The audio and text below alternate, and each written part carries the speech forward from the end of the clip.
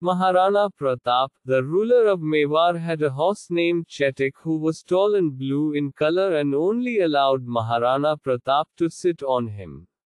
He was very faithful and loyal and took part in many wars.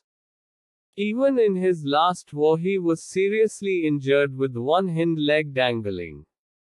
But still then he did not care about his life, and in order to take Maharana to safety jumped through a 25 feet deep trough and died there on the spot. He ensured that Maharana was safe before breathing his last breath. The bravery and loyalty of this great horse is sung in the form of ballads. Maharana Pratap, called as the rider of Blue Horse, had cried like a child after the sad demise of his beloved horse.